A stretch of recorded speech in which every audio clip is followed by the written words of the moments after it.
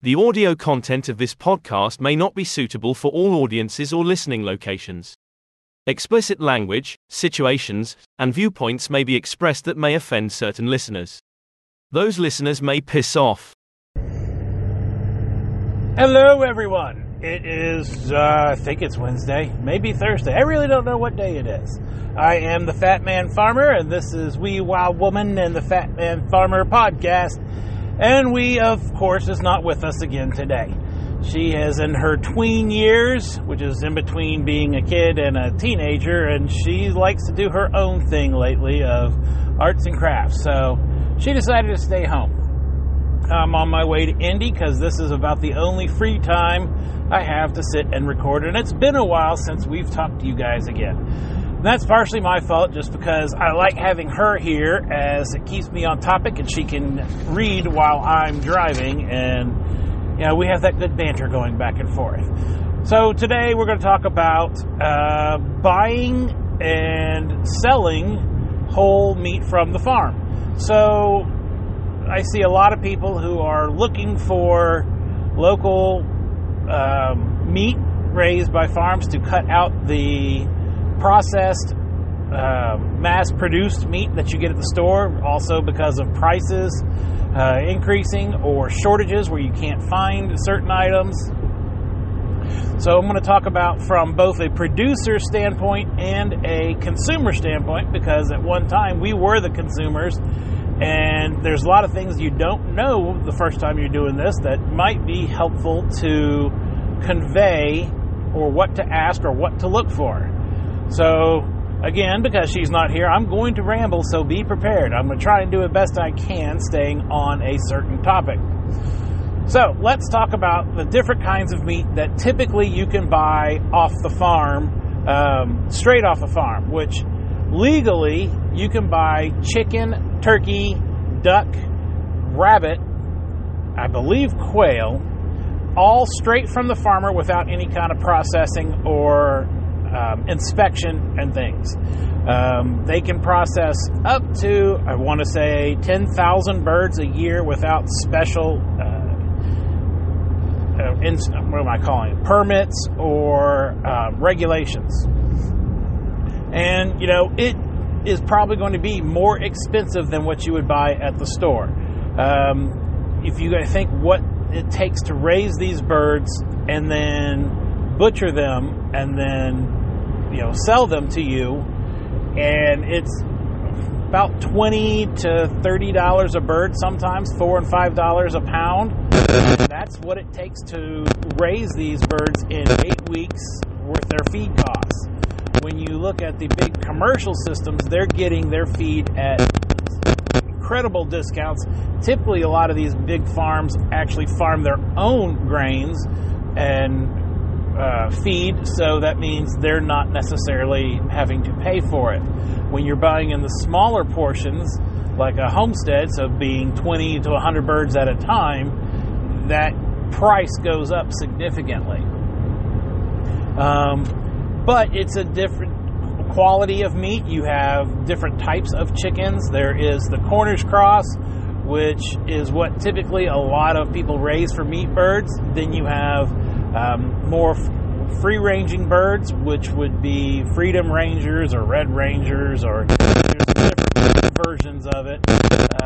But those take a little bit longer to raise, but they also forage, and the meat is more flavorful, in my opinion. So when you're trying to find somebody, some of these birds are raised in tractors, which is basically a mobile cage that you move every so often. They get fresh grass, fresh air, out of the sun. Compared to the birds that you get in a commercial operation, they're in a giant chicken house. They pretty much never see the light of day. And that's not all operations, but for the most part, that's what it is. Now, a lot of homesteaders are getting into wanting to raise their birds, but then when it comes time to processing, they either don't have the skill, don't want to do it, or don't have the time to do it. We got into our first round of meat birds, I think we did about 20 the first time, and it took us, the first bird was maybe 20 minutes, from start to finish, from killing it to putting it in a, vacuum bag or heat shrink bag. And as we started doing these more and more often, our time to process them got down. So, and it's only 2 of us who are doing this. When you have a team working on it, it goes a lot faster because you have more hands doing, like in a assembly line kind of system. So, that was part of our learning curve. We don't part out our birds. We basically and then shrink wrap the entire carcass because that's mainly how we cook it. There's a lot less, in our opinion, waste. A lot of people just want the boneless, skinless breast, but then there's a lot of meat left over, and what are you doing with that?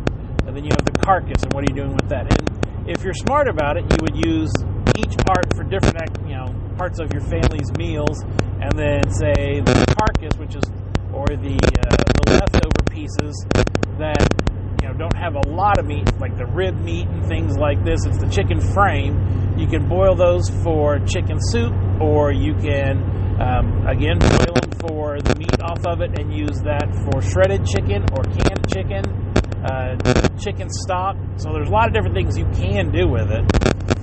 But we just feel in our homestead, we use the whole birds.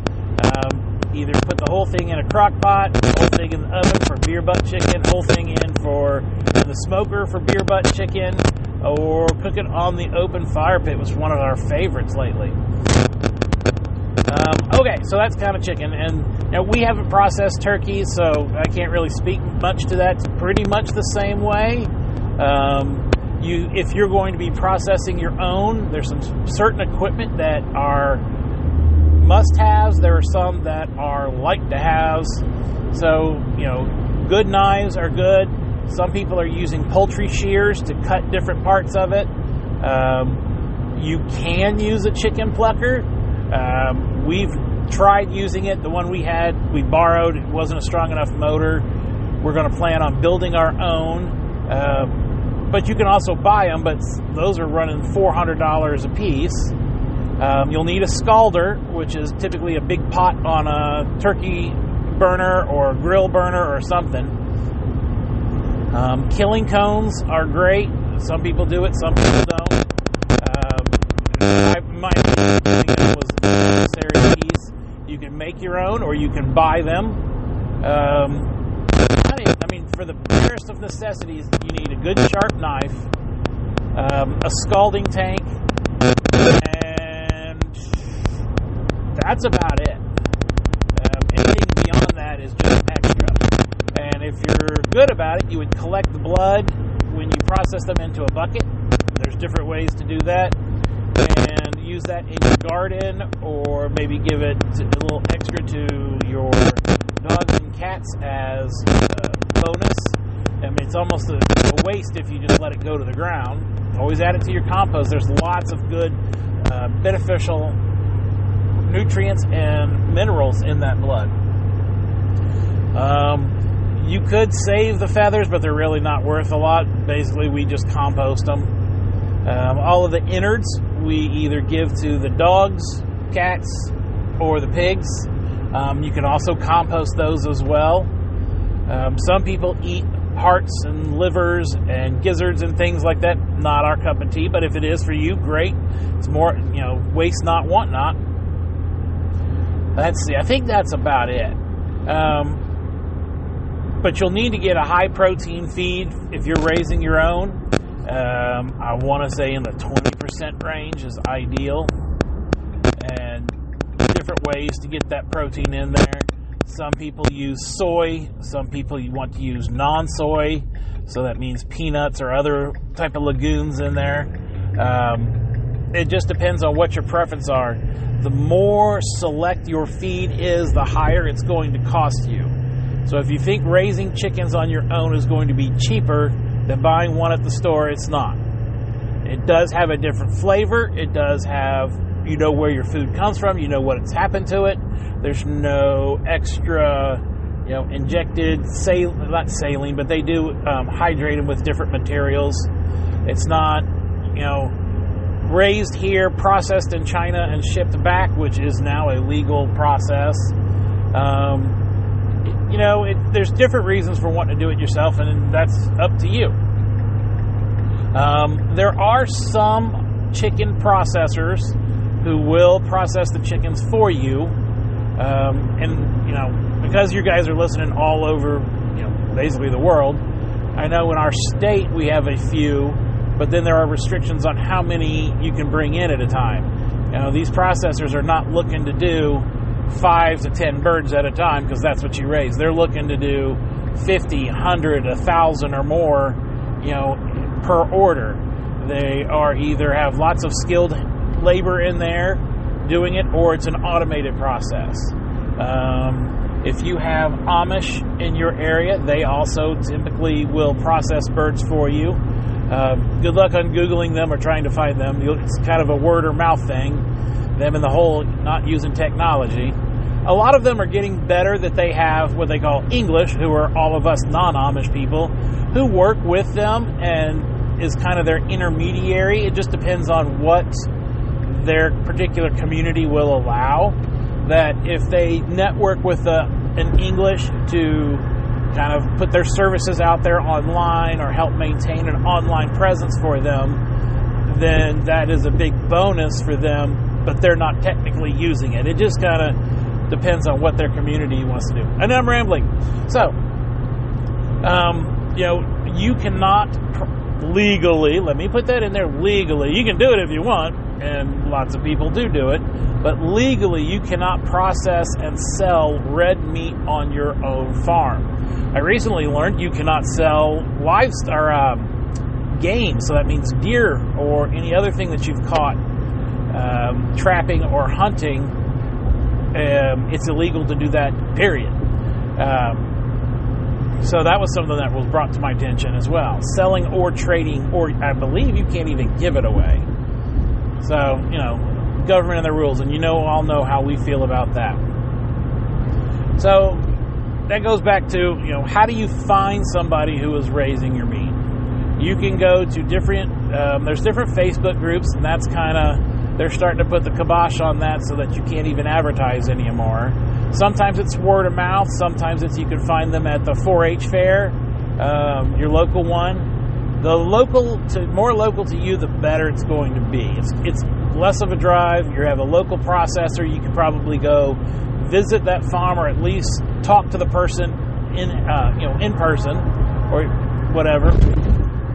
But once you find somebody you like, it's typically you'll stay with them year after year. We had, for instance, when we started buying, we bought random from different people, and each time we did for beef, it was a different process, it was a different person, how it was set up, what you expected, how they raised it. So we've ended up finding somebody local to us when we moved to Greencastle, and we've bought from her every year except for 1 year, and it sucked. We were used to a certain flavor, a certain how she raised it, which she does grass and hay fed, and then finishes on a little bit of grain towards the end.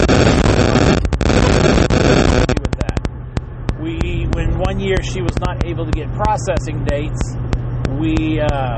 she didn't raise them this year. She was going through some personal things, and we ended up having to find somebody online who happened to have beef at the time. It was processed at a facility we don't typically use, and we are not happy. The beef was really fatty, so I'm guessing it was fed a lot of grain.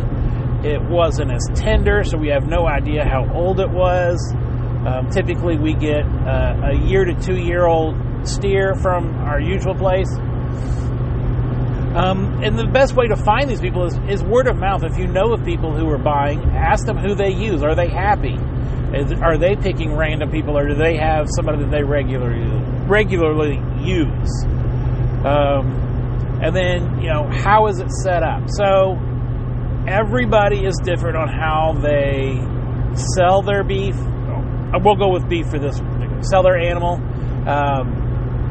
And it could be you're paying for the live weight, which is what it goes in while it's still breathing, the weight of the animal, to the processor. You could be paying carcass weight, which is after they take the skin and most of the organs out, the head out, you're left with what the hanging carcass weight is, and that's where it will usually age. And that price is usually higher than the live weight because you're paying for that extra bit of processing, and the farmer is losing out some of that money.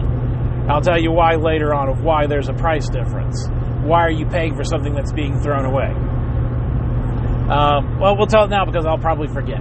So when you take it to different processors and you pay for the live weight price, everything on that animal is yours, from the snout to the tail to the hoofs to the top. So if you wanted to be creative and you had the time and maybe the skill, you could get the hide, tan the hide, use it as leather, use it as a rug, use it for whatever you want because you paid for it. Same way with the hooves, the horns, the head, all of that could be used for something, or you could sell it, or you know, there's lots of money for cows with horns for different craft ideas and things. But that's typically you have to go pick that up the same day the same day that they process it. And if you don't have the time or anything, that's, you know, it's a waste product for the most part that they're having to pay to get rid of, the processor. But you could get that. That's part of the price you're paying for a whole animal live weight. I don't know of any processors that will save the blood as of now, but then again, I've never asked. So that may be an option, it may not. Just depends on what your processor does or what the processor uses. Sometimes they won't, sometimes they've never had somebody ask before. Two of our processors we really like. One of them will do those extra things for me when I call. One of them won't. And, you know, that's their business model, that's their process, and it doesn't make sense for them to do it. Okay, so you've got your two ways of paying. Now, some people will sell individual cuts of meat, so they'll take everything out of the cow, have it processed into certain cuts, certain sizes, and then they can sell that meat to you. That meat is supposed to be, legally, again here, processed at a USDA facility, which means it's processed the exact same way as other facilities, using, for the most part, the same equipment, the same type of things, except for there's a FDA inspector, USDA, not FDA, inspector sitting in the process room that looks at the meat. Doesn't do anything, doesn't grade it, doesn't do anything other than saying, yep, it's good to go, there's no kinds of issues. Now, the processors would do this exact same thing. If an animal looked contaminated or has some sort of issues, they usually don't process it any further. But you have that USDA inspector there, and sometimes that is a extra charge. Sometimes it's not. Sometimes the processor eats that charge. Sometimes the farmer eats that charge.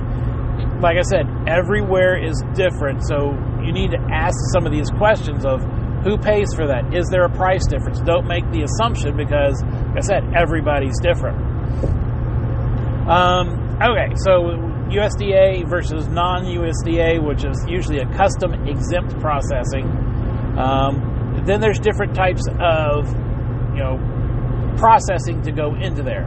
If you buy the whole animal, typically you're the one who's telling the processor how to cut it. And either you call them or they'll call you, or sometimes they have online forms that you can fill out.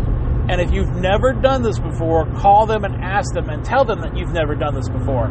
Almost every processor will walk you through what the different steps are, what the different cuts are, how you want different things. And if you don't know, maybe get online and get some education from like the Bearded Butchers or some of these other places of what different cuts are, where it comes from the cow or other animal, and what you family typically eats. I mean, if you wanted to take a steer in and get it all into hamburger or ground beef, great. That's a lot of ground beef. To give you an example, we just recently had a cow processed for us. It was 1,600 pounds live weight. We probably got about 1,000 pounds back.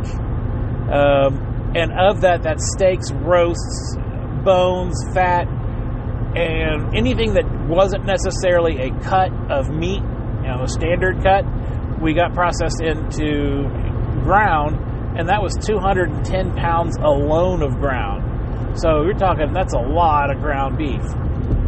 But if that's all you eat, that's all you eat.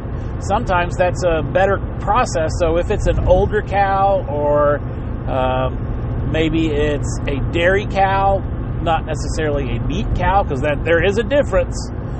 Again, you need to ask your farmer what their process kind of beef. And that might be the better option if you're not getting the best cut steaks, or they're going to be tough, or maybe it's different reasons to have it ground. Anyway, so if you've never done it before, call them and have them walk you through the process. Now, something that we learned later, and I wish we would have learned it sooner, is if you want the soup bones back, if you want the long bones for your dogs, you have to ask for that. They don't typically give that back to you. So when you're going through your cut sheet with the processor, tell them that you want those things if you do. Otherwise, they go to the trash. It's not like they are selling those. I mean, some of them can sell those bones. So if you paid for the whole cow, now somebody else is making money off of money you've already spent. So we always ask for everything they can legally give us when we have an animal processed. So this last time we got probably 50, 60 pounds of fat off of the cow. And what are you going to do with fat? You render that into beef tallow. And beef tallow is the equivalent of lard from a pig. How do you do that? It's pretty easy. There's lots of different videos and things on how to do it. I think we even talked about it in one of the earlier podcasts. We got all of the bones as well. So once they've taken all of the steaks and roasts and cut the bones that are left, we wanted those back because you can roast those for bone broth or making stock, using it for flavorings. We've given them to our dogs as an extra treat. So, don't let that money go to waste that you've paid for. We give you a story of somebody once who bought a pig from us, and this was back when we were charging like $1 a pound, so it was like really cheap. It was a 380 pound-ish pig. Then they had to pay for processing. And they called us, and they were extremely upset about how they could have a 380 pound pig and only get like 70 pounds back. And she's very displeased, and she just wanted to tell me how she complained. Well, what she didn't tell me is that she split that pig with her son, so she only got half of that weight. Then there is the butcher stole my meat, which I'll get into. But then she got everything boneless, did not get the lard, did not get the organ meat. So she paid for a lot of stuff that she chose to throw away, and then she's mad at me because she didn't understand. So she didn't understand the process. I tried to explain to her this, and despite my explaining that she chose boneless cuts, she chose to trim all of the fat off of her cuts, she chose not to keep her fat or any of the organ meat, and that was a lot of wasted money that she spent because she could have gotten those things. So she still was unhappy, and she'd never do business with again. Well, that was fine. The fact that she expects 300 plus pounds, 380 pounds of meat out of a 380 pound pig, it doesn't work that way. So when I say the butcher stole my meat, if you can Google this, and there's actually a flyer for it from Penn State University, or there's other places, so usually ag schools have it. And some people want to complain that, when you take your animal in, your cow, your sheep, your pig, or even your deer, and it comes in, let's say, like at 1,600 pounds, I'll use our example, 1,600 pounds live weight, and then we get 1,000 pounds of hanging weight. Well, where'd that 600 pounds go? No, they're not stealing meat. That's the hide. The hide takes a huge amount of weight. You have the blood. You have all of the intestines, the stomach, the digestive tract, the throat, the lungs. All of that is part of that weight. And unless you're going to be using it, and unless your processor will allow you to have it, that's just part of it. 70%. So when you're looking at a live weight to a hanging weight, for beef, it's an average of 70%. So, you'll average 70% of your live weight you could possibly get back. And for pork, it's approximately 60%. And for sheep and goats, I'm going to say goats may or may not be in this category. For the flyer that I have, it just says sheep, and that's 50% is going to go to waste. So that's the hide, the heads and these kinds of things, the hooves. Now, when we take our sheep in, we ask for the hides, the heads, the hooves as well. So that isn't an accurate number for us, because we'll tan those sheep hides. We'll use those heads if they have decent horns on them and process those and sell the heads. We've gotten as much for just the skull alone as we've gotten for the entire animal sometimes. So you got to think about, waste not, want not. The same way with pig. That hanging weight includes your lard and your fat. So if you're not getting that back, your number is going to go down. If you're not getting bone-in cuts, your percentage of what you're getting back is going to go down. So I think that's a lot of misconception about people who are buying meat that don't understand that there is waste in this process. When you say it's a 1,000-pound animals, you're not getting 1,000 pounds back. And it all depends on how you're cutting it and what are you doing. How, do you want all the fat trimmed? How thick do you want different things? Do you want bone in, bone out? So just completely subjective to each individual cuts. Now, from a producer's standpoint, I wish people knew these things. So, going into it, what the sheep is going to weigh, what the sheep is going to produce for you, or the pig, or these kinds of things. Know that if you are buying cuts of meat from your farmer, you're going to pay a higher premium for your steaks and these, just like at the grocery store. Because if you take all the steaks and roast, they're left with all of the cuts that nobody typically eats, or the organs and those kinds of things. So then what? They have to charge a higher premium for those to offset those things that they are not able to sell, or not able to sell as much of a profit. Let's see what else we can talk about some of this. Some processors will use freezer wrap, butcher wrap paper. Some will use vacuum sealing. We've used in processors with both. So we use Rice Quality Meats down in Spencer, Indiana, and then Fender 4-Star is who is also in Spencer, our primary go-to for any animals that we have processed, and that's where we typically like to, if we're buying an animal from somebody else, to have it processed for us. So, give you the two differences. Rice is USDA inspected or not. So, I don't believe there is a price difference with rice if you have it inspected or not, but it goes through the exact same process with the same people, with the same equipment, whether the inspector is there or not. You just have select days that the inspector is on site, or certain days that he's there, so that changes when you can have your animals processed. Rice also does flavorings for brats, which Fender does not. They do vacuum sealing versus freezer wrap. They do custom labels, so you can have your own farm logo and whatnot information on those packages. So this would be if you're going to sell out of your farm different packages of processed meat. So if you're going to sell steaks, or you're going to sell brats, or you're going to sell ground beef, you could have your farm logo on there, your farm information on those labelings. Now, Fender doesn't do that because they're not an inspected facility, so you wouldn't legally, again, be able to sell meat from there.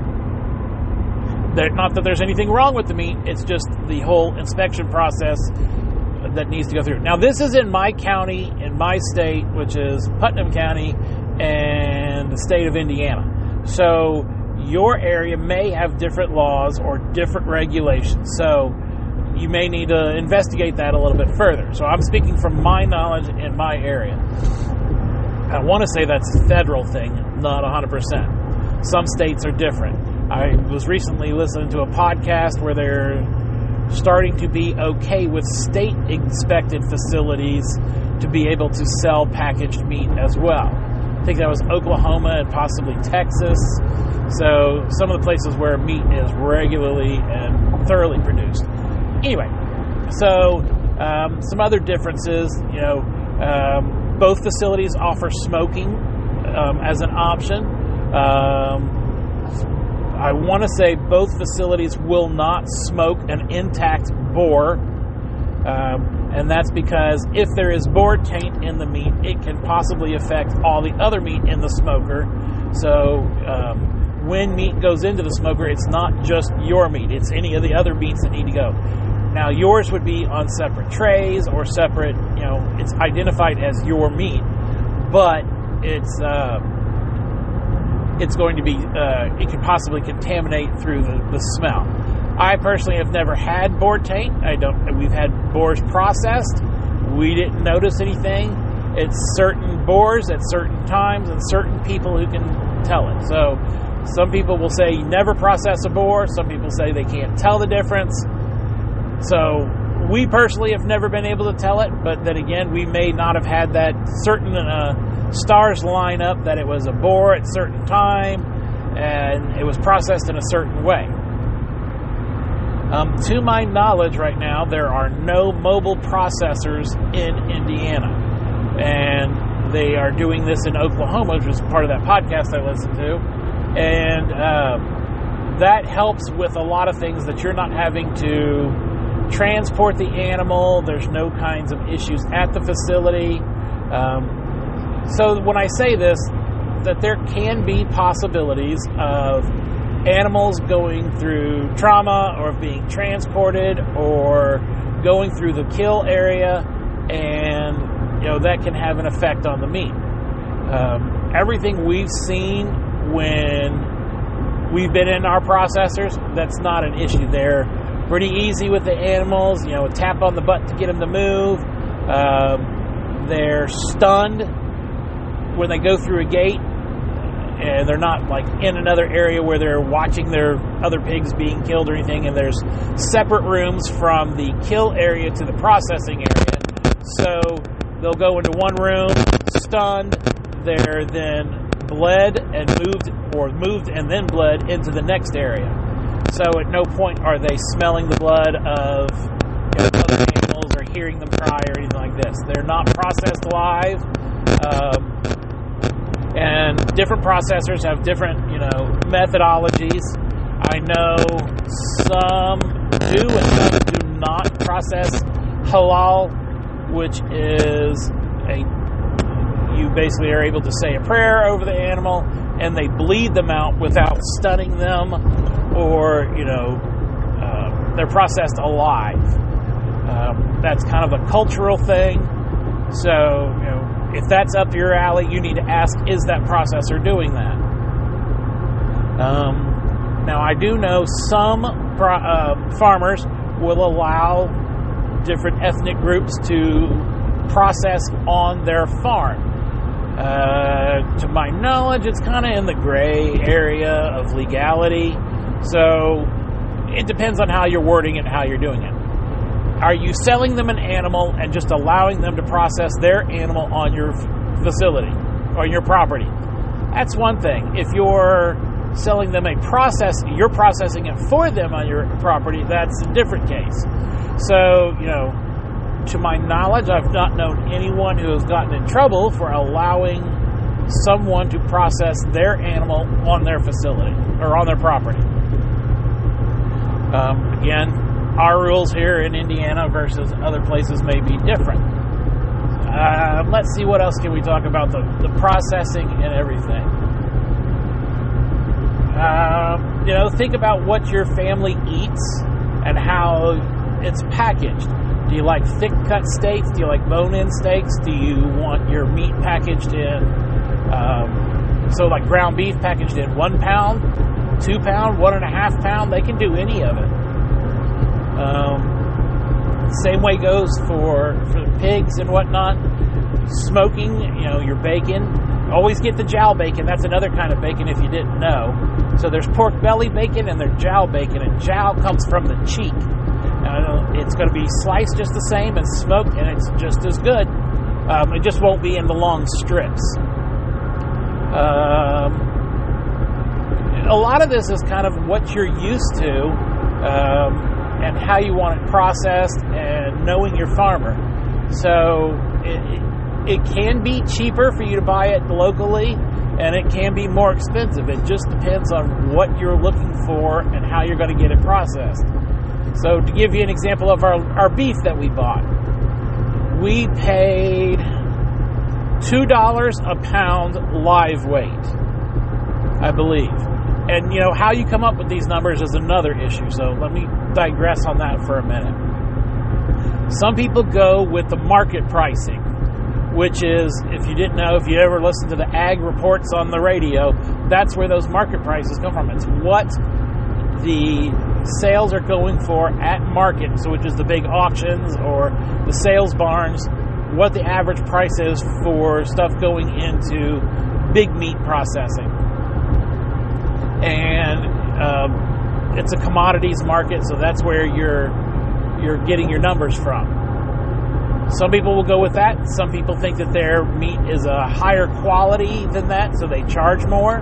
Some people roll in the processing to it as well, so they pay the processing. You pay them per pound of live weight or carcass weight. For our situation, we paid for live weight and we paid the processor. And the reason that is a better option for most farmers is because people can have so many different ways to process it, and depending on the processor, each little add-on can be, add up to more of a cost. If you have all the meat smoked, that's, an additional upcharge. If you're wanting all brats, that's an upcharge. If you want different seasonings for sausage, that's an upcharge. Give you an example of upcharges. We booked an appointment months in advance, like almost 8 months in advance at a local processor. And come time for it to be processed, I had to load the animals the night before because my wife was going on a business trip. I was going to take them down in the morning. Well, I had never heard from the processor to confirm our appointment. Called them, that evening and said, hey, what is your guys' process? Where do I need to go? Is there a certain gate? Is there a certain time? What do you need to know from me before showing up? Well, your sheep need to be shorn. I'm like, they're already loaded on the trailer and there's no way for me to get them off. Well, that'll be a $25 per animal fee. Wow, that's never happened to me before. None of my other processors wanted them shorn, but okay. Then we wanted our heads and hides back. Well, that was $25 per head, $25 per hide, and then we also wanted our organ meat, which was $6 to add the extra organ meat. So in the end, before we even got to the weights of these animals, they were wanting $1,000 for 5 animals to be processed. To compare that to our other processors we've used, it was $60 per animal. That's it. And that's no matter what the weight was. Now, prices have gone up since then, but talking $1,000 plus, let me give you, plus, I want to say it was like 80 cents per pound live weight to process. There's no way we could have ever made money on these animals having to sell them for that much. So, and let me give you some more on this.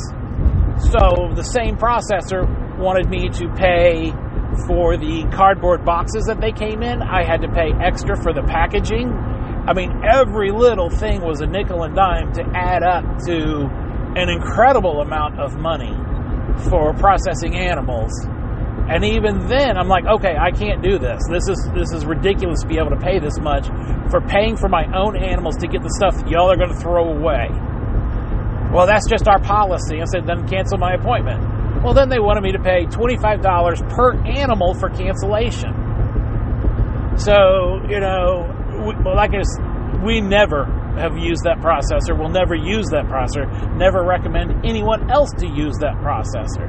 And I don't say their names publicly for fear of getting legal repercussions, but that's my experience with them, so I don't see how I could get any legal action.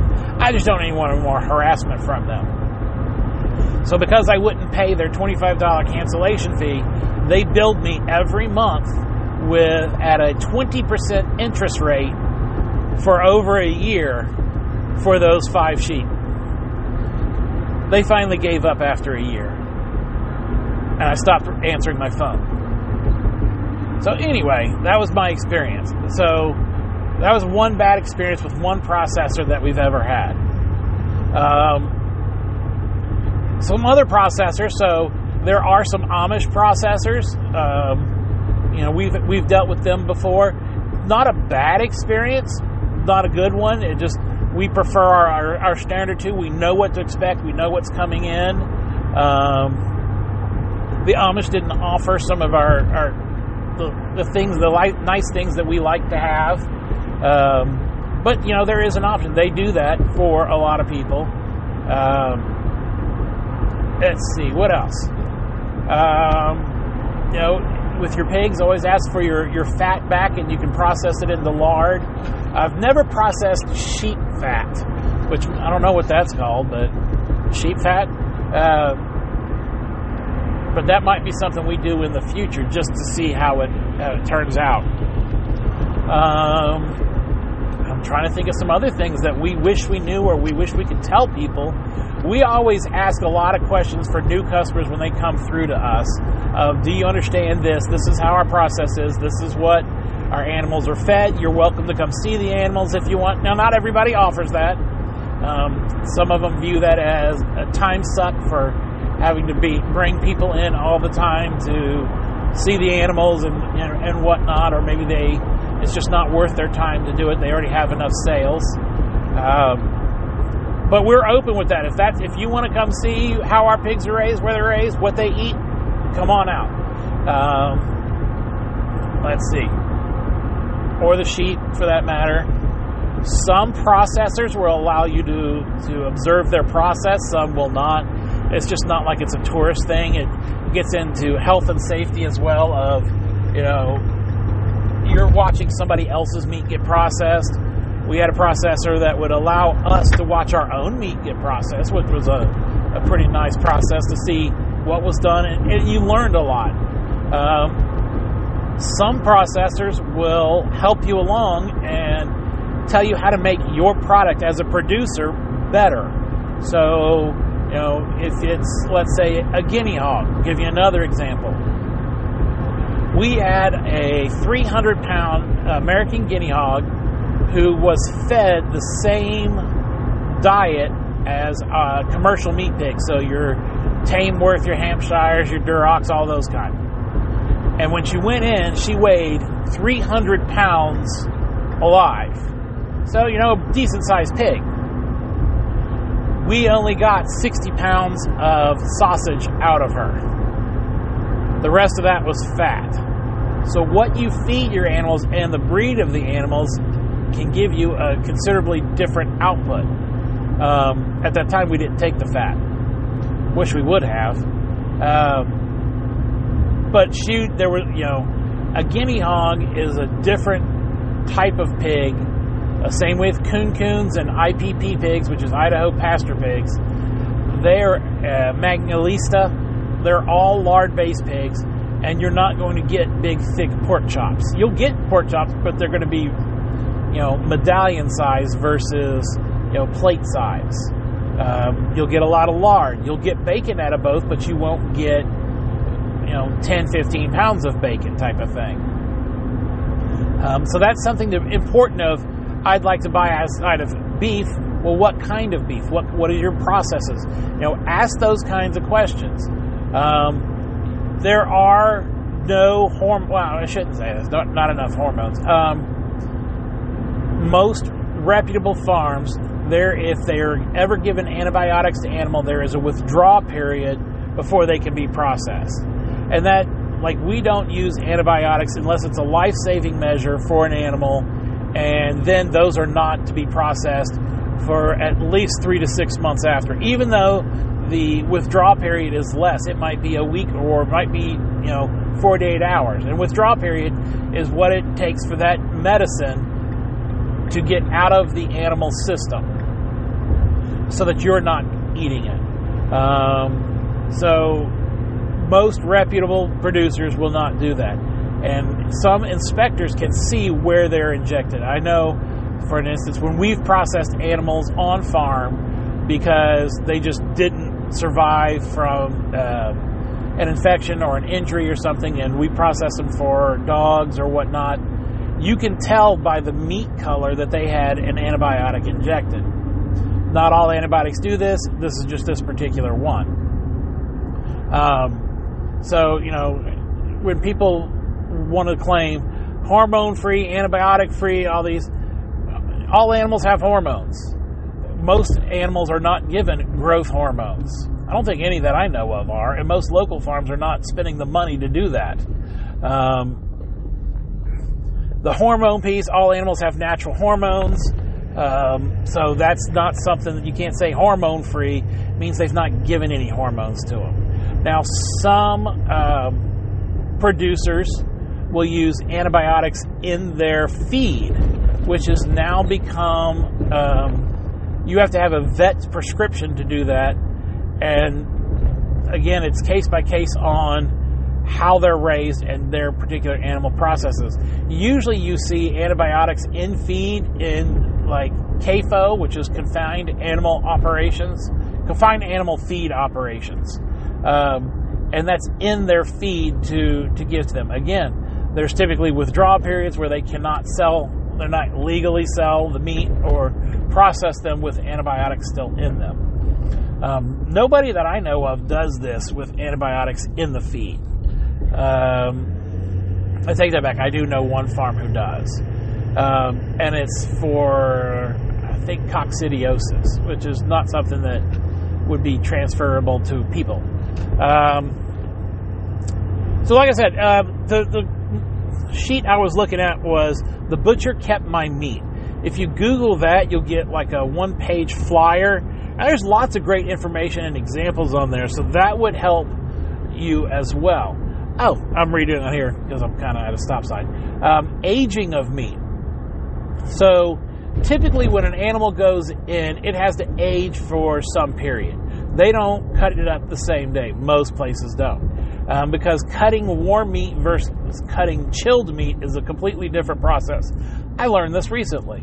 I didn't know that there was such a thing, but having processed meat on the farm, I can say I now realize, yeah, there is. Cutting a live, warm animal up versus cutting one that's chilled or, when it's in a cooler month and you're allowed to hang to chill out, it's a different process.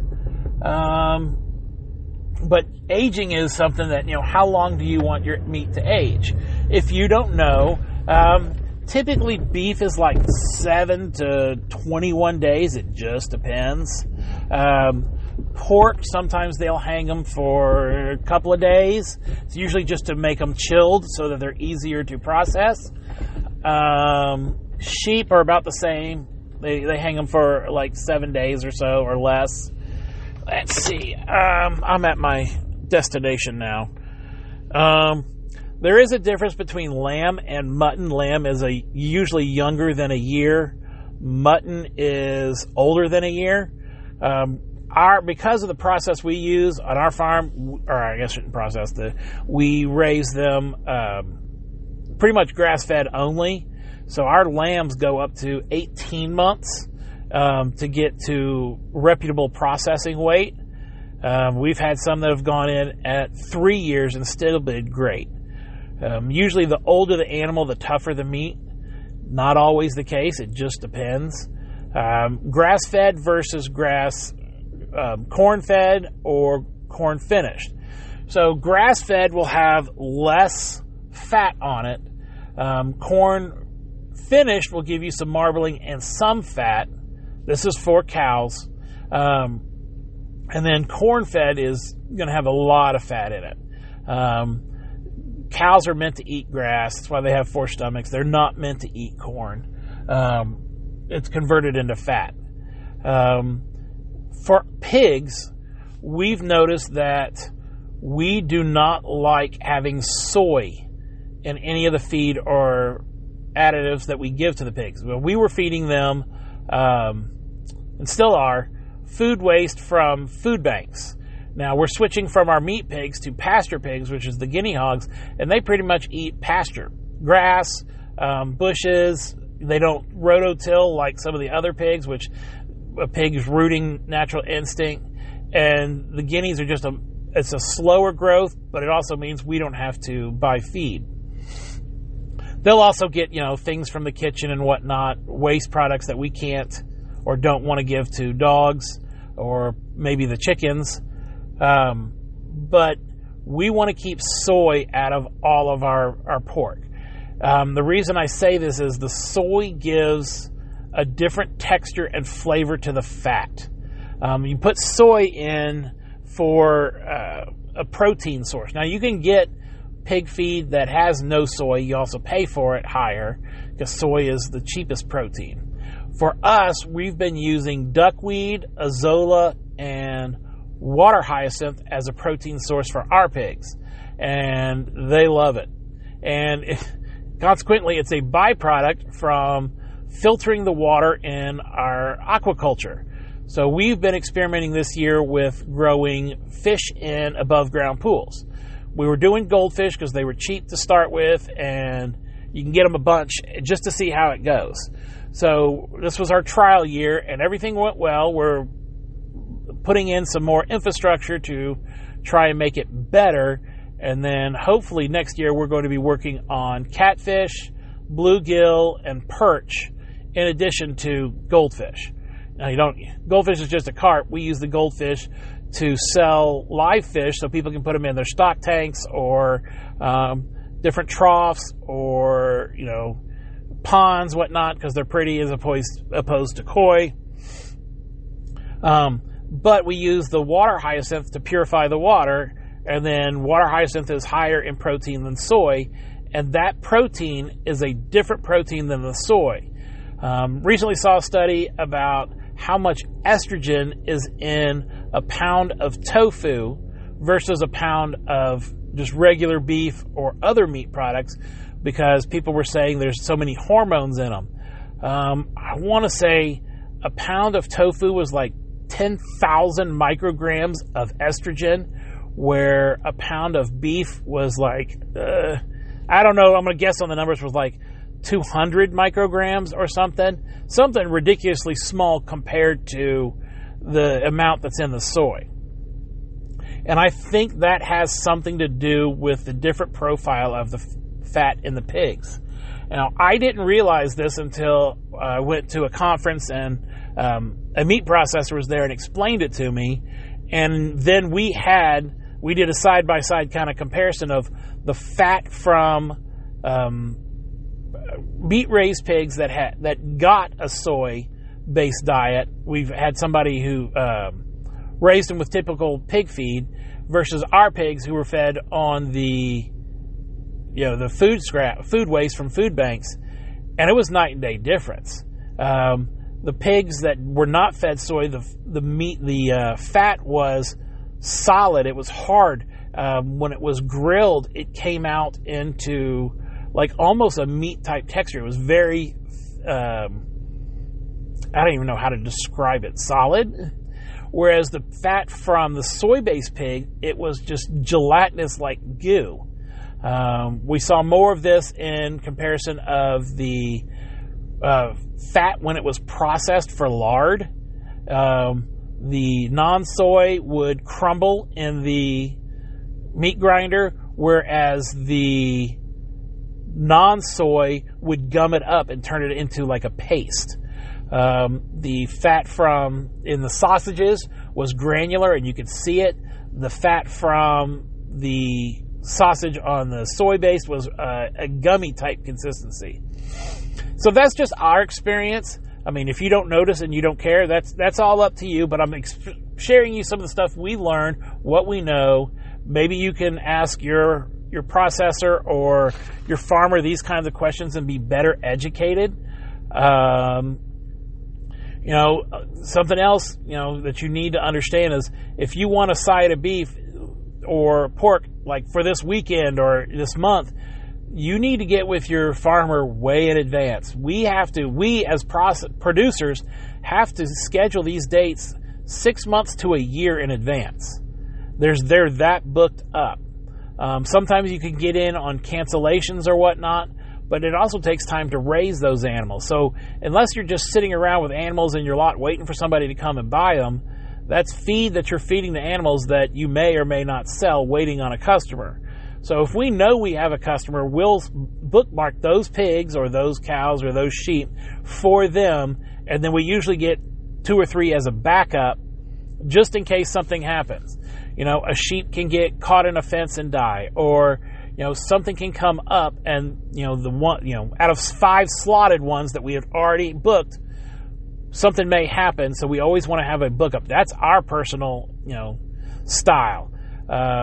You don't want to have a booking with a farmer who only has 4 available and he's already got the next calves for next year, but something happens, a cow breaks a leg and ends up having to be put down, and then you're left with a calf that's not full size. So, ask those kinds of questions as well. Do you have a backup plan? Do you have enough to go in if something were to happen?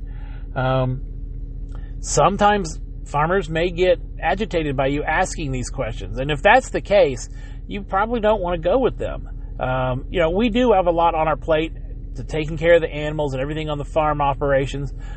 But if it's a customer that I want to keep and retain, I want to answer all their questions the best I can, and I want them to be an informed customer.